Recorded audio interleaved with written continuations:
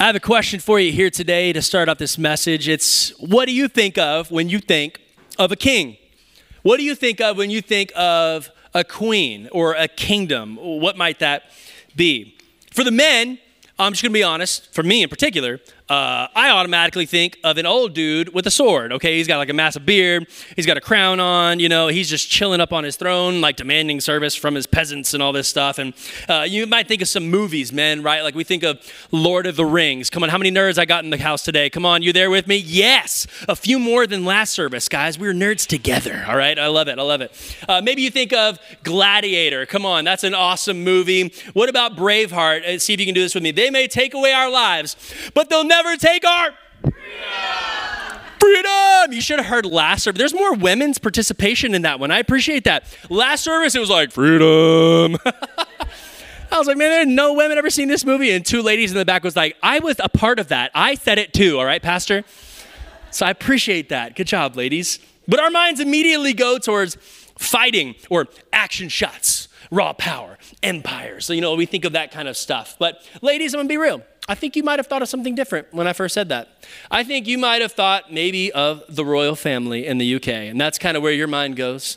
Maybe kings and queens and all this stuff is more of a soapy TV show drama for you, like The Crown, right? You're watching that or something like that. Or maybe you're thinking of Prince Harry and Meghan Markle. I cannot believe what happened the other day. It's like you're talking to your husband. You're like, did you see what happened the other day? Did you see what they're saying about them? And your husband's like, no, I did not, nor do I care. And she's like, I'm going to tell you anyway. It's like, okay, fine. I mean, you're going to do what you're going to do, But that's the kind of things that happen. That's maybe what you think of. Maybe you think of not kings and queens, but you might have thought of Disney princesses. Come on, how many of you love Disney movies? Okay, I know there's some classics here. I grew up with this one. I had The Little Mermaid, Under the Sea, right? I like that stuff. There we go. The next one, we got Snow White, which was just an absolute, just a crazy advancement of cartoons, an amazing advancement there. And then the next one of my favorites, we got Aladdin. I can show you the world, shining shimmer. No one else? Did tell me, princess. All right. Okay, all right. You're dealing with the theater kid here. I'm so sorry, guys. I'm so sorry. If you can't tell, I love singing. All right, anyway. But then we have the last one, who is the queen of all princesses, and her name is Cinderella. But, if you have kids, and how many of y'all do have kids? I'm just kind of curious. Would you just raise your hand if you have kids? Okay, I'm sorry. Anyway, no. They're a blessing, Lord. We love them, all right? But especially if you have girls, this movie's probably been on repeat for the last 10 years, and that would be Frozen. In summer, you got Olaf, it's like a good stuff. It feels like summer out there right now. Goodness gracious. But you've probably had that on repeat forever. And my wife, Lindsay, as a matter of fact, she is 9.5 months pregnant right now with our first girl. And we have Oakland, who's 3.5. And she is working in the kids ministry right now. Come on. That is amazing. She's 9.5 months. She is ready to pop, and girl is helping out your little babies over there. So she's just getting a little extra practice before it comes, all right? But we all have preconceived notions and thoughts on kings and kingdoms and queens, princesses, all this kind of stuff. And to be honest, you probably don't think about it too terribly much, right? It's not something that we generally think about all the time, but our culture does shape the way that we think about them. And as a matter of fact, I don't know if you knew this, but there's still 26 monarchies in the world today. Still 26 monarchies, kingdoms that are in the world today. And now most of them are just figureheads. They don't really have much power necessarily. But some of them are the sole rulers of their nations. And they do make the day-to-day decisions on what happens in that nation. And the reason why I think that we don't think about it too much is because we're Americans, guys. We don't really think about kings and queens, and we don't like the idea of it. It's what makes us American. We have freedom, right? That's what we're all about here in America. In fact, we fled the persecution of a king, went across an entire ocean, and then set up an entirely new democracy, right? Which is the complete opposite of a kingdom, specifically so that we can have our own freedom. We elect our officials here, guys. We have the power, or so we think, but that's kind of another thing anyway. We're not going to get into that today, but we think we have some power. But here's the deal. Kings, they have three kind of defining things that they do, 3 defining traits, if you will. And that's what we're going to talk about today. And then we're going to contrast them a little bit with how Jesus operates. The first one is kings crave power. Second is kings build wealth. And the last one is kings use force. Kings crave power, kings build wealth, and kings use force. But with Jesus, none of these are true. They're just not.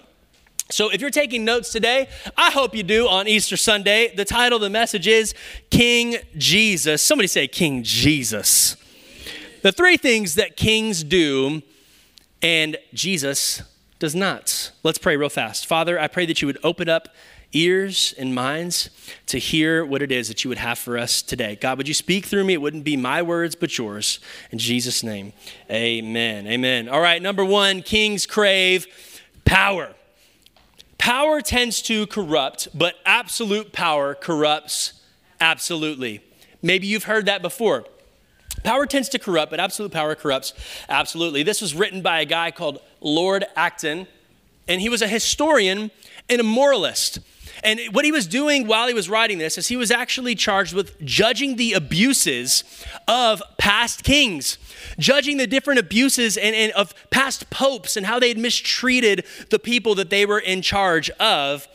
And I think that's interesting that this is the conclusion that he ends up coming to, that power tends to corrupt. It just does. This is what he finds.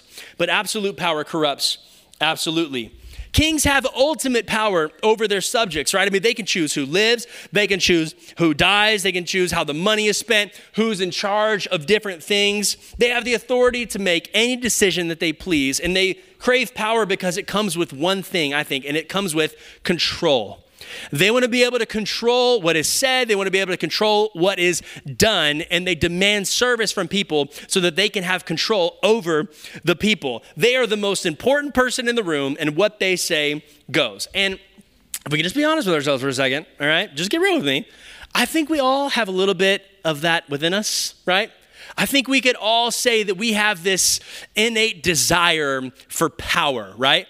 I want to be in charge. I want to be number one. It's within every single one of us. We all want to be important. We all want to have some level of authority in our lives, whether it's over our kids or we want to be able to control what's going on in our job or in our family or whatever it might be for you. We like to have authority. We like to have power. Whether you would say that or not, it's within all of us as humans. Let me give you an example. It's better to work for yourself than it is to work for someone else. Amen? Come on. I did marketing for a little bit. I was doing the church stuff at the beginning. I did social media marketing for a while. I really enjoy it. And I was able to work for myself for a little while, which was really cool. I had never done it before. I'd always been an employee. And so getting to have my own gig was really awesome. Now, it comes with its own challenges, okay? But I think it's awesome when you get to wake up whenever you want and set your own hours. And I could do my work at 12 p.m. or I could do it at 12 a.m. And it doesn't make a difference because I'm the boss, right? And it's awesome, okay? And if you're working for somebody else, you still want a promotion, right? You don't want to be at the bottom of the barrel. You want to be the one that gets the promotion. You're above the other people, so you can have that little level of control. You can have that authority, and it'll put you ahead of other people. And if we're getting really honest now, okay? Stay with me, guys. I think that marriages can be a little bit like this sometimes. I think they're just a big power struggle sometimes between two really, really independent people that have different views on things that are trying now to live together. Do you remember married people when you first got married? Maybe you had this argument, all right? You're already looking at each other like, oh, here he goes, all right? You're about to be in the doghouse on Easter Sunday, guys. I'll try not to. But maybe you were that couple that fought over the toothpaste. Y'all ever have the toothpaste? All right, we got the squeezers in the house or we got the rollers in the house, okay? If you roll the toothpaste, will you raise your hand? If you roll the toothpaste, you're a bunch of weirdos, okay? You're weird. I don't claim you in the name of Jesus. I'm just kidding. But no, just squeeze it, get it out there. and just be on with your day, Like maybe it's a roll, or maybe you're a toilet paper on the inside or the outside kind of a person. Maybe wives, you've had to tell your husband, put the toilet seat down for the 1,000th time, And why don't you hang out with your family all the time? Why do you have to talk to your mother every single day of your life, 3 times a day? You hang out with them all the time, like what's going on. And it's like, I talk to my mom once every 2 months and we're totally fine. And she's all like, yeah, that's because you don't love your family like I love mine. It's like, okay, sure it is. Sure. And you get into these power struggles. You think that it's my way is better. The way that I do things is better than the way that you do things. And it becomes this power struggle because let's be honest, we're all human. We all want to believe that we know the best way to do things. And at the end of the day, it's not always true. And let me just clear something up for a second. Let me talk to the men in the room, okay? Men, you think that you have the power in your relationship, but you don't. You just don't. Women, you let us think that we have just enough power to just like keep us quiet, but we all know that you really do have the power. So yeah, man, I'm so sorry. Women, you with me today? Yeah. Amen. The women said yes to that. Come on now. Jesus, his disciples got into a power struggle one time, and I'd like to read that to you. It's in Mark 10:35.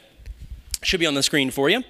Then James and John, the sons of Zebedee, came to him. Teacher, they said, we want you to do for us whatever we ask. Not a great way to start talking to Jesus. Jesus, I'd like you to do whatever I want you to do. Okay, it's not really going to work. Yeah, what do you want for me to do for you guys? He asked, and they replied, let one of us sit at your right and the other at your left in your glory. Jesus goes on to say, no, that's not how that works. Okay, guys. And then the other 10 hear about what happened. The other 10 hear that these two, James and John, came up to Jesus and said, we want to sit at your right and your left when you get to heaven one day. And they're like, okay, who died and made you the king of this discipleship thing here we got going on? James and John, you think you're so cool. What about us? Why can't I sit next to Jesus? And they're all fighting. They're all bickering, having this argument. And then Jesus does what any good parent would do. And what is that? He calls a family meeting. Says, hey, everybody, come on in. Let's talk about this. And this is what he says. Skip to verse 42. Jesus called them together and said, you know that those who are regarded as rulers of the Gentiles lord it over them, and their high officials exercise authority over them. Not so with you. Instead, whoever wants to become great among you must be your what? Servant. And whoever wants to be first must be slave of all. For even the Son of Man did not come to be served, but to serve and to give his life as a ransom for many. Isn't that a powerful passage there? Jesus completely flips the script on what you would think and what we would feel as humans. And he's saying these kings of the Gentiles, these kings in these other places, they exercise that authority over them. And they are the people that hold it over their heads, and they make sure to let them know that they are in charge. You ever had a boss like that? Come on, I'm sure you have. They had to let you know that they were the one that was in charge. They send those emails, the unnecessary ones, right? Like the passive-aggressive little comments as they pass by you, little things that just get under your skin where they're just prideful. They have to let you know that they're in charge. Jesus says, that's how other kings rule, but that's not how I rule. That's how other people think. But that's not how you guys need to think. That's not how the kingdom of God works. If you want to be great, what do you have to do? You have to be a servant. If you want to be first in the kingdom of God, you have to put yourself last. This goes against everything that we feel, because who doesn't want to be first, right? I want to be first. I want to win. I'm a very competitive individual. If I'm playing basketball, if I'm playing volleyball, if I'm playing anything with the ball, I want to win, okay? Like I'm not trying to lose. And yet Jesus says you have to put yourself last. Jesus is a different kind of king. He just is. He has all power and all authority, but what did he choose to do? He chose to serve others, amen? And ultimately, what does he do? He chose to get down on his hands and knees and wash the nasty fungus feet of his disciples. That's gross. They walked around a lot. They wore sandals. It's the Middle East. They dusty, okay? But he gets down on his hands and knees and washes their feet. What kind of king does that? And he chose to die on the cross for us, for you and for me, so that we could have life. All the sins that we've committed, Jesus took them upon himself so that we could have life. What kind of a king does that? I'm going to ask that question a few times through the rest of the message today. I want you to think about that. Second thing that kings do that Jesus doesn't, kings desire wealth. They would like to be the richest person in the room, and they're identified with wealth, right? I mean, they're the people that we think are the richest of the richest of the richest. I had an opportunity one time to go to London, and it was actually on the way to a missions trip to Nepal, which was really cool. Got to go through the Himalayas and tell people about Jesus in the villages, played soccer with the kids, which I won. I beat all of them. I'm just kidding. No, I didn't. They were so good. Okay. And so, but we had a 10-hour layover in London. And so all of us, 19, 20, 21-year-old Americans said, let's be the most basic tourist possible. So we went onto the Eye, the big Ferris wheel, a ton of fun. And then we said, we want to go check out Buckingham Palace. And it is absolutely massive. Buckingham Palace is huge. It's almost as big as Elon Musk building that's right down the road. It's almost that big, I swear to you. But it has 240 bedrooms, 775 total rooms. That's insane. There's a swimming pool, a movie theater, and I think the craziest part is that there is a post office inside of the home. This is a residence technically, all right? And yet they have their own post office. They also have a doctor's office that's surgery ready for if anything happens to the queen, she is right there. There's a doctor on call. There is legitimately a dude that his entire job, 40 to 50 hours a week, is to change the light bulbs. To change light bulbs. It's because there's hundreds of thousands of them. He has a 40-hour-a-week job just to change light bulbs. That's crazy. This is some 5-star amenity kind of stuff. And it's a massive amount of wealth. Can we just all agree? That is a ridiculous amount of wealth. But also, I think we could agree, who wouldn't want that? That's awesome. Like having this staff and all this cool stuff in your home all the time, having people to do even the most basic of tasks for you. Who wouldn't want that? Selfishly, let's be real, we would all want that. But Jesus talks about wealth in a different way. Mark 10:17, it says this, as Jesus started on his way, a man ran up to him and fell on his knees before him. Good teacher, he asked, what must I do to inherit eternal life? And then Jesus says, you got to keep all the commandments. The dude says, good to go, done all that. And then in Mark 10:21, it picks up. Jesus looked at him and loved him. One thing you lack, he said, go sell everything you have and give to the poor. You will have treasure in heaven. Then come, follow me. At this, the man's face fell, and he went away sad because he had great wealth. Jesus looked around and said to his disciples, how hard it is for the rich to enter the kingdom of God. That's a tough statement. And let me tell you why.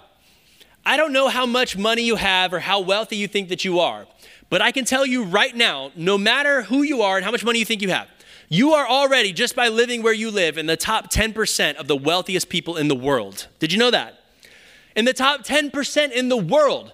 You could be on a teacher salary. You could be working at Chick-fil-A.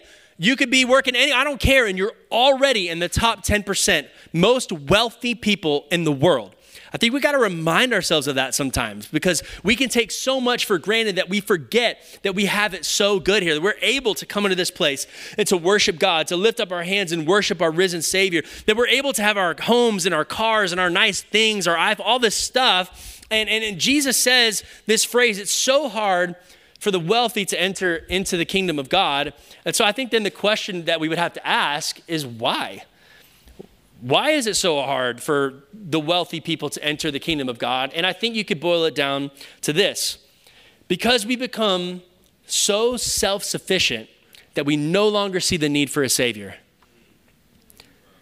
We no longer need Jesus anymore. We no longer think that we don't need any help. I'm good. I set this life up for myself. I worked hard. I went to college. I got the degree. I got the job. I put in the hours. This money is mine. I made this. I did this. This family is because of me. This fame is because of me. All of that, it's all of our own selfish desires, and we think that everything we have is our own. When we become so self-sufficient And we think every problem can be fixed with money. We become comfortable with our lives and the distractions of everyday life, right? We have our cars, we have our homes, we have our jobs, we have food on the table. We have every subscription service known to man. Come on, the newest iPhone, iPad, iMac, I this, I that. Do you see the marketing there? It's me. And life becomes all about us and me and I instead about him, instead of about Jesus, who's actually the one that gives us life. Amen? Jesus rejected wealth and he chose instead to give. He gave everything that he had. He gave to those, and this is the most important thing, he gave to those that could not give him anything in return. A lot of times we give because we think like, we'll get something back, like I'll give to you or I'll help you out with this. And then you're like, this unwritten rule in a sense that like I scratch your back, you scratch mine, like we'll kind of work together. No. Jesus just gave to people just because he loved them, just because they had nothing to give in return. And yet Jesus gave everything. Ultimately, he gave his life for you and for me so that we could have joy, peace, and hope and an eternal life with God one day. What kind of a king does that? What kind of a king does that? Come on now. The last point is kings use force. Kings use force. Kings and kingdoms have historically used force to get what they want. They use force to conquer land, to conquer a people group. When they're mad, they just do whatever they want, right? And to be honest, it's sad to see what has come of Ukraine in the last few months. It's so sad to see what they've been going through and dealing with. And we had a time of prayer when everything kind of first started happening, and we all knew what was going on. There's still we're not sure what's going on, but we just decided as a church, we're going to take some time to pray. But we didn't just pray even for Ukraine, but we prayed for the leaders of our country. We prayed for their leaders. We prayed for the men, women, and children that are innocent. We prayed even honestly for the Russian soldiers, and we even prayed for Vladimir Putin himself, because how many of you know that God can save even the farthest of the farthest of the farthest of the person, that they are in sin, they're trapped in sin, they're the most awful person in the world. Do you believe that God could save that person? And I believe the answer is yes. Why? Because I'm that person. Because you're that person. The Bible says we've all sinned and fallen short of the glory of God. And maybe you haven't committed such atrocities that Vladimir Putin has, but yet we've all sinned in some way against God. And yet Jesus came and died for Vladimir Putin the same that he died for you. But it's sad to see what's happened in Ukraine, and it's really honestly all because of one man's abuse of his power, because of one man's decision that he wanted to take what wasn't his. He thinks it is, but you can argue that.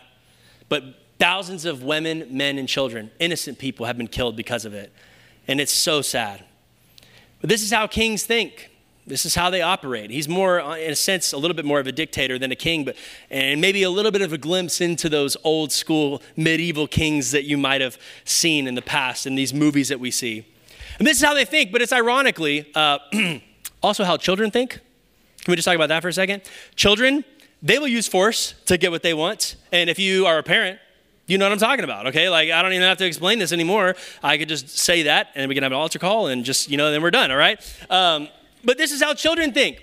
When I don't get my way, I'll just take it, right? I mean, that's like an easy way for kids to operate. That's what they do. If a kid comes up and maybe they just like take somebody's toy, like I want to play with that toy. This is my toy now, totally my toy, okay? And they take that. And then the other kid, now this one kid has used force against him. And so he says, I will use not equal force, but I will use more force. And now I will push you and take back the toy that was once mine. I will take back what the devil stole from me. Come on, that's how they're operating in their mind. And so they use force. And when someone makes me mad, I'll just hit them. That's kind of how kids are. And if I could just be honest with you guys, I think Lindsay and I made a mistake with our son, Oakland. I think we made a mistake. And let me tell you why. Lindsay has this punching bag. And it's one of those things that just like sits in your garage. You have a piece of workout equipment that just sits in your garage, and you say that you're going to use it for years and years and years. And your spouse wants to get rid of it, and you move it from home to home, and you're like, no, I'm going to use it. I'm going to use it eventually. I love that thing. I'm going to use it. Trev, I've used it before. I'm like, when? There's cobwebs on it. It has dust all over it. You have never used this thing. She's got the boxing gloves. I mean, girls like thinking she's going to take out her aggression, but she has not ever once used it, okay? And so we made a mistake. And in Oakland, he was watching this YouTube video one day because he loves the song Eye of the Tiger. You know that song? Right, he loves that thing. And I don't know why, but it just happened. And it's from the movie Rocky. And so we actually watched the YouTube video of it one day, not just the song, but there was a YouTube video of Rocky, and he's punching and he's fighting, and Oakland's just staring at it like, and I'm like, this is bad. This is not going to end good. I can promise you that right now. And so he wanted to get the gloves out. Lindsay was like, let's pull it out finally. So I clean it all up and I give it to him. And he starts punching on this thing. I'm playing the song on my phone. Eye of the Tiger, it's the thriller. Like, he's like just going to town on this thing. But we made a mistake because now anytime I'm writing my sermon, this really did happen the other day. I'm writing my sermon just being led by the Spirit of God, you know, and then I get a right hook to the face and it's my son with the glove on. I'm sure Lindsay was there filming. I guarantee it. She loves that kind of stuff. But he literally just right upside me. It blindsided me, honestly. And so he's hitting now, and we're trying to stop that, okay? He thinks it's a joke. He thinks it's hilarious. He just comes up to me and just punches me all the time. I'm like, Oakland, you can't do that, right? But let's be real. Kids, they learn how to hit without anybody having to tell them, okay? I didn't have to teach him how to do that. He had already done that before, and we had to teach him, you don't hit, you don't push when you don't get your way. You don't have to use force. Why? Because it's a natural tendency of humans to try to use force to get what we want. And yet Jesus doesn't operate like that. Not our King Jesus. He could have amassed an entire army and raised up against the Roman government that was oppressing the Jewish people. And the Jews thought that this was their king, their Messiah that was going to release them from this oppression from the Roman government. And yet Jesus didn't do that. Right after the Last Supper, you see in Matthew 26, Judas had just betrayed Jesus with 30 pieces of silver and kissed him on the cheek. His own disciple. Then the men stepped forward, seized Jesus, and arrested him. And with that, one of Jesus' companions reached for his sword, drew it out, and struck the servant of the high priest, cutting off his ear. Put your sword back in its place, Jesus said to him. For all who draw the sword will die by the sword. Do you think I cannot call on my Father, and he will at once put at my disposal more than 12 legions of angels? But then how would the scriptures be fulfilled that say it must happen this way? You see, Jesus could have easily defended himself if he wanted to. He could have called on the Father and angels would have came down. He could have picked up a sword himself and went all kinds of gladiator on them dudes, right? He had 12 disciples, well, 11 really, if you know. But anyway, he had all the disciples, could have just gone nuts on him. But that's not what he did. Matthew 27, 28 through 31, after he goes on trial, he ends up getting turned over to the Roman guards. And this is what happens to him. They stripped him, put on a scarlet robe on him, and then twisted together a crown of thorns and set it on his head. That crown would have ripped into his skull, and it just would have hurt so incredibly bad. Thorns, think about that, just being pushed down onto your head. They put a staff in his right hand. They knelt in front of him and mocked him. "Hail, King of the Jews!" they said. They spit on him, took the staff and struck him on the head again and again. And after they had mocked him, they took off the robe and put his own clothes on him. And then they led him away to crucify him. They led him away to crucify him. This Jesus, who is God in the flesh, we celebrate at Christmas time, right? When this little baby Jesus, right, in this manger, we believe that God came down in the flesh, born of a virgin Mary, right? You know the story. He grows up, never does anything wrong, lives a perfect and sinless life,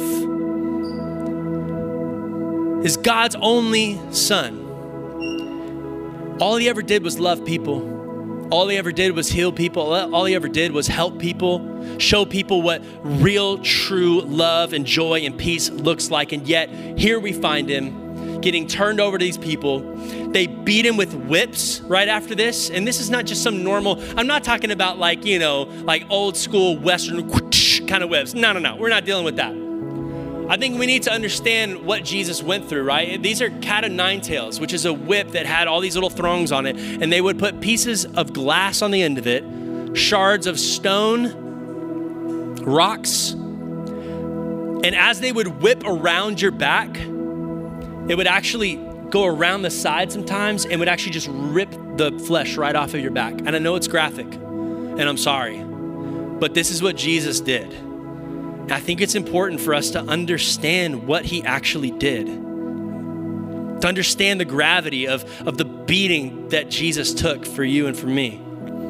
So then they lay his already bloodied body down on the cross, and what do they do next? They put nails in his hands and his feet, and they hoisted him up on the side of a mountain in between two criminals, guys that deserved what they were getting.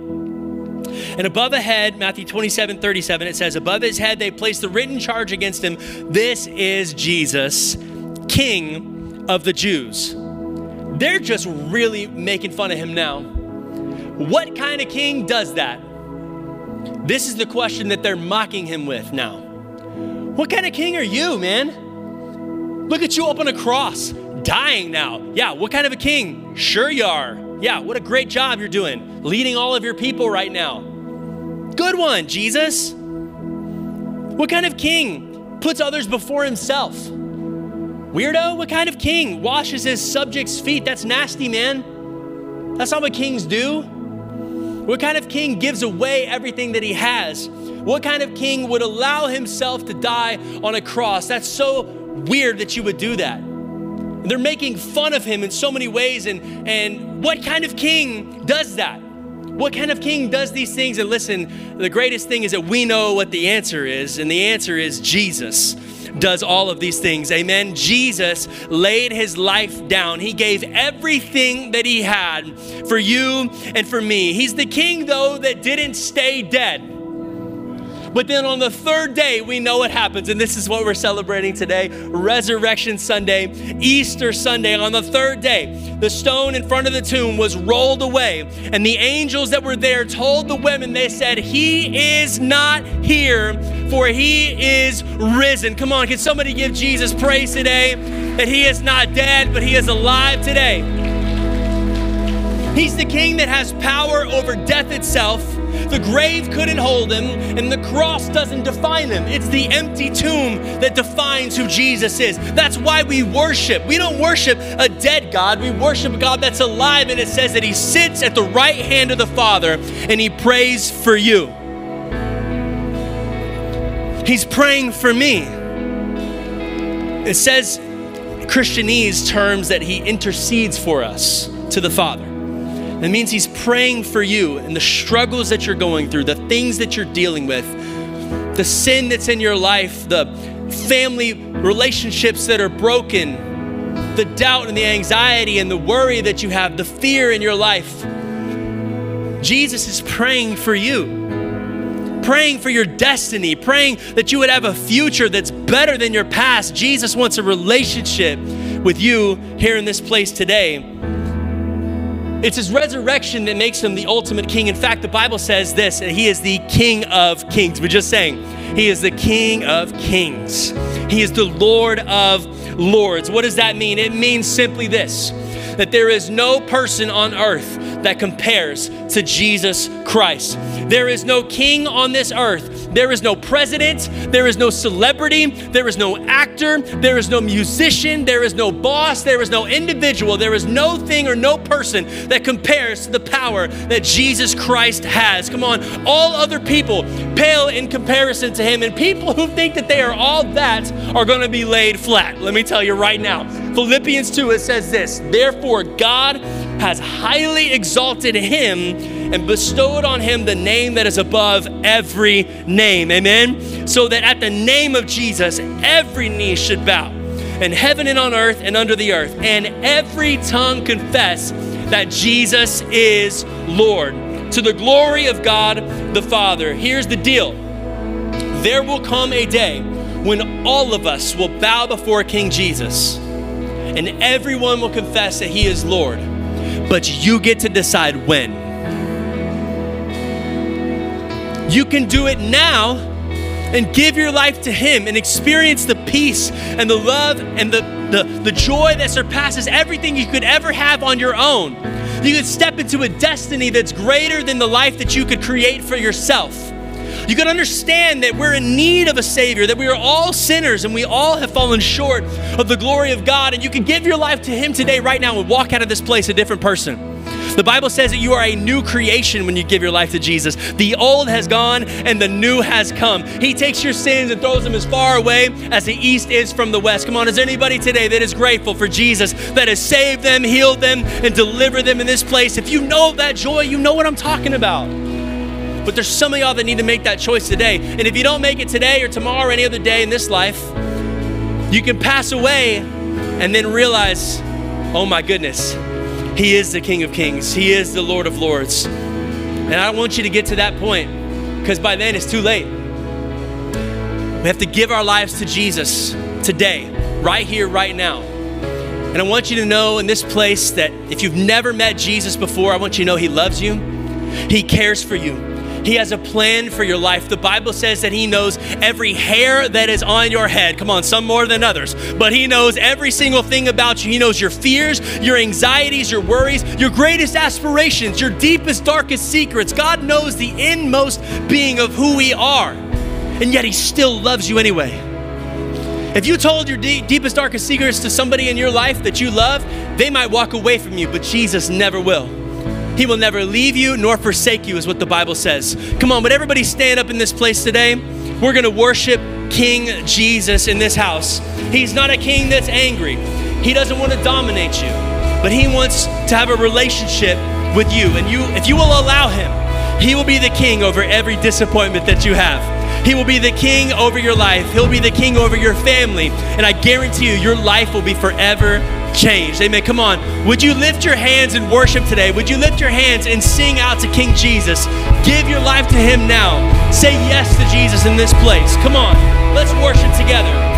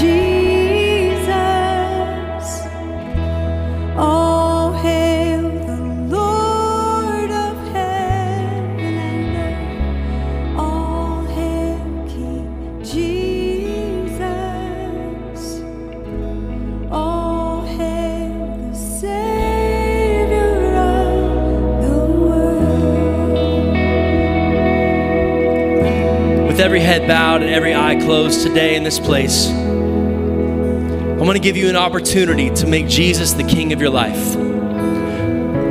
Maybe you've made him king of your life before, but you've substituted his kingship for something else. Maybe your own pride, maybe you feel like you don't need a God. You don't need Jesus. I'm good. I got this together. Let me tell you, we all need Jesus. I need Jesus, and I'm so grateful that I found him. When I was in my darkest moment, He picked me up out of that place, gave me a new life. And I know so many stories of people in this exact room right now that that's their story too, and it could be yours. Maybe you need to rededicate your life to him then and say, you know what, I've substituted his kingship for something else, and I want to rededicate my life. I want to make him number one again. Maybe that's you. Or maybe you're here in this place. Someone dragged you here to church. You didn't even want to come today. Maybe you woke up, you were late, you wanted to go to the 9:30. And you got here at 11 because you woke up too late. I don't know what the story is. Maybe you've never been a church person, quote unquote, or you've been hurt by the church. Some church leaders, you just feel like we're all hypocrites. Honestly, I get it.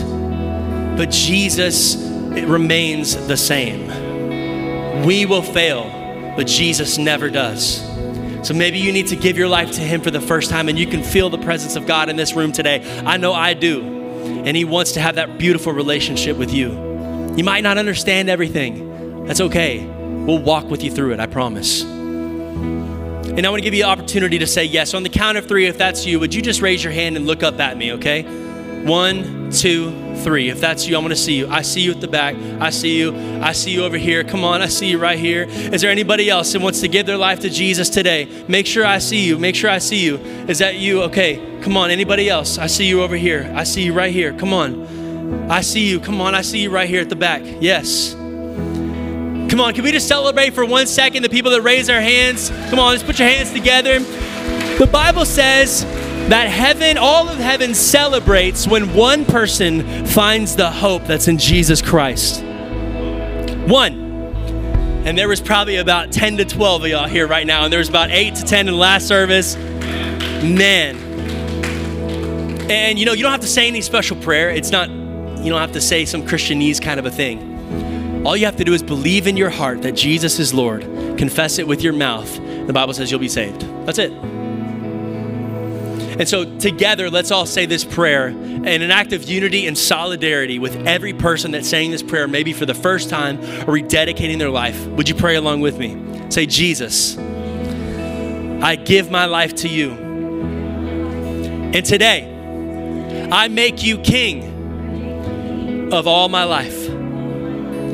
Thank you for dying on the cross for my sins so that I could have life. Forgive me for where I've gone wrong and help me to see the plan that you have for me.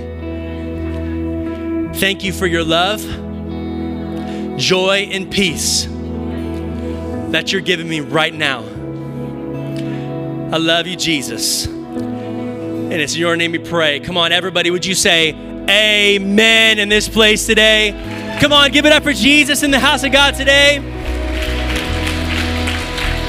What an incredible Easter we've had together. I pray that you have felt the presence of God, and I'd love for you to stick around and get connected into the RAD family, especially those of you that made that decision for the first time, or if you're just looking for a church home, man, we would love to be that place for you week in and week out. We have an incredible group of people here. So let me pray over you one more time, and then encourage you to fill out that Connect card, go hang out with your kids, get some Kona Ice, take a family picture. They already got all their eggs, I promise. They're gonna be coming out of here hyped up, okay? So let me pray over you as you go into the rest of your weekend, okay? Jesus, we thank you just that you're here in this place.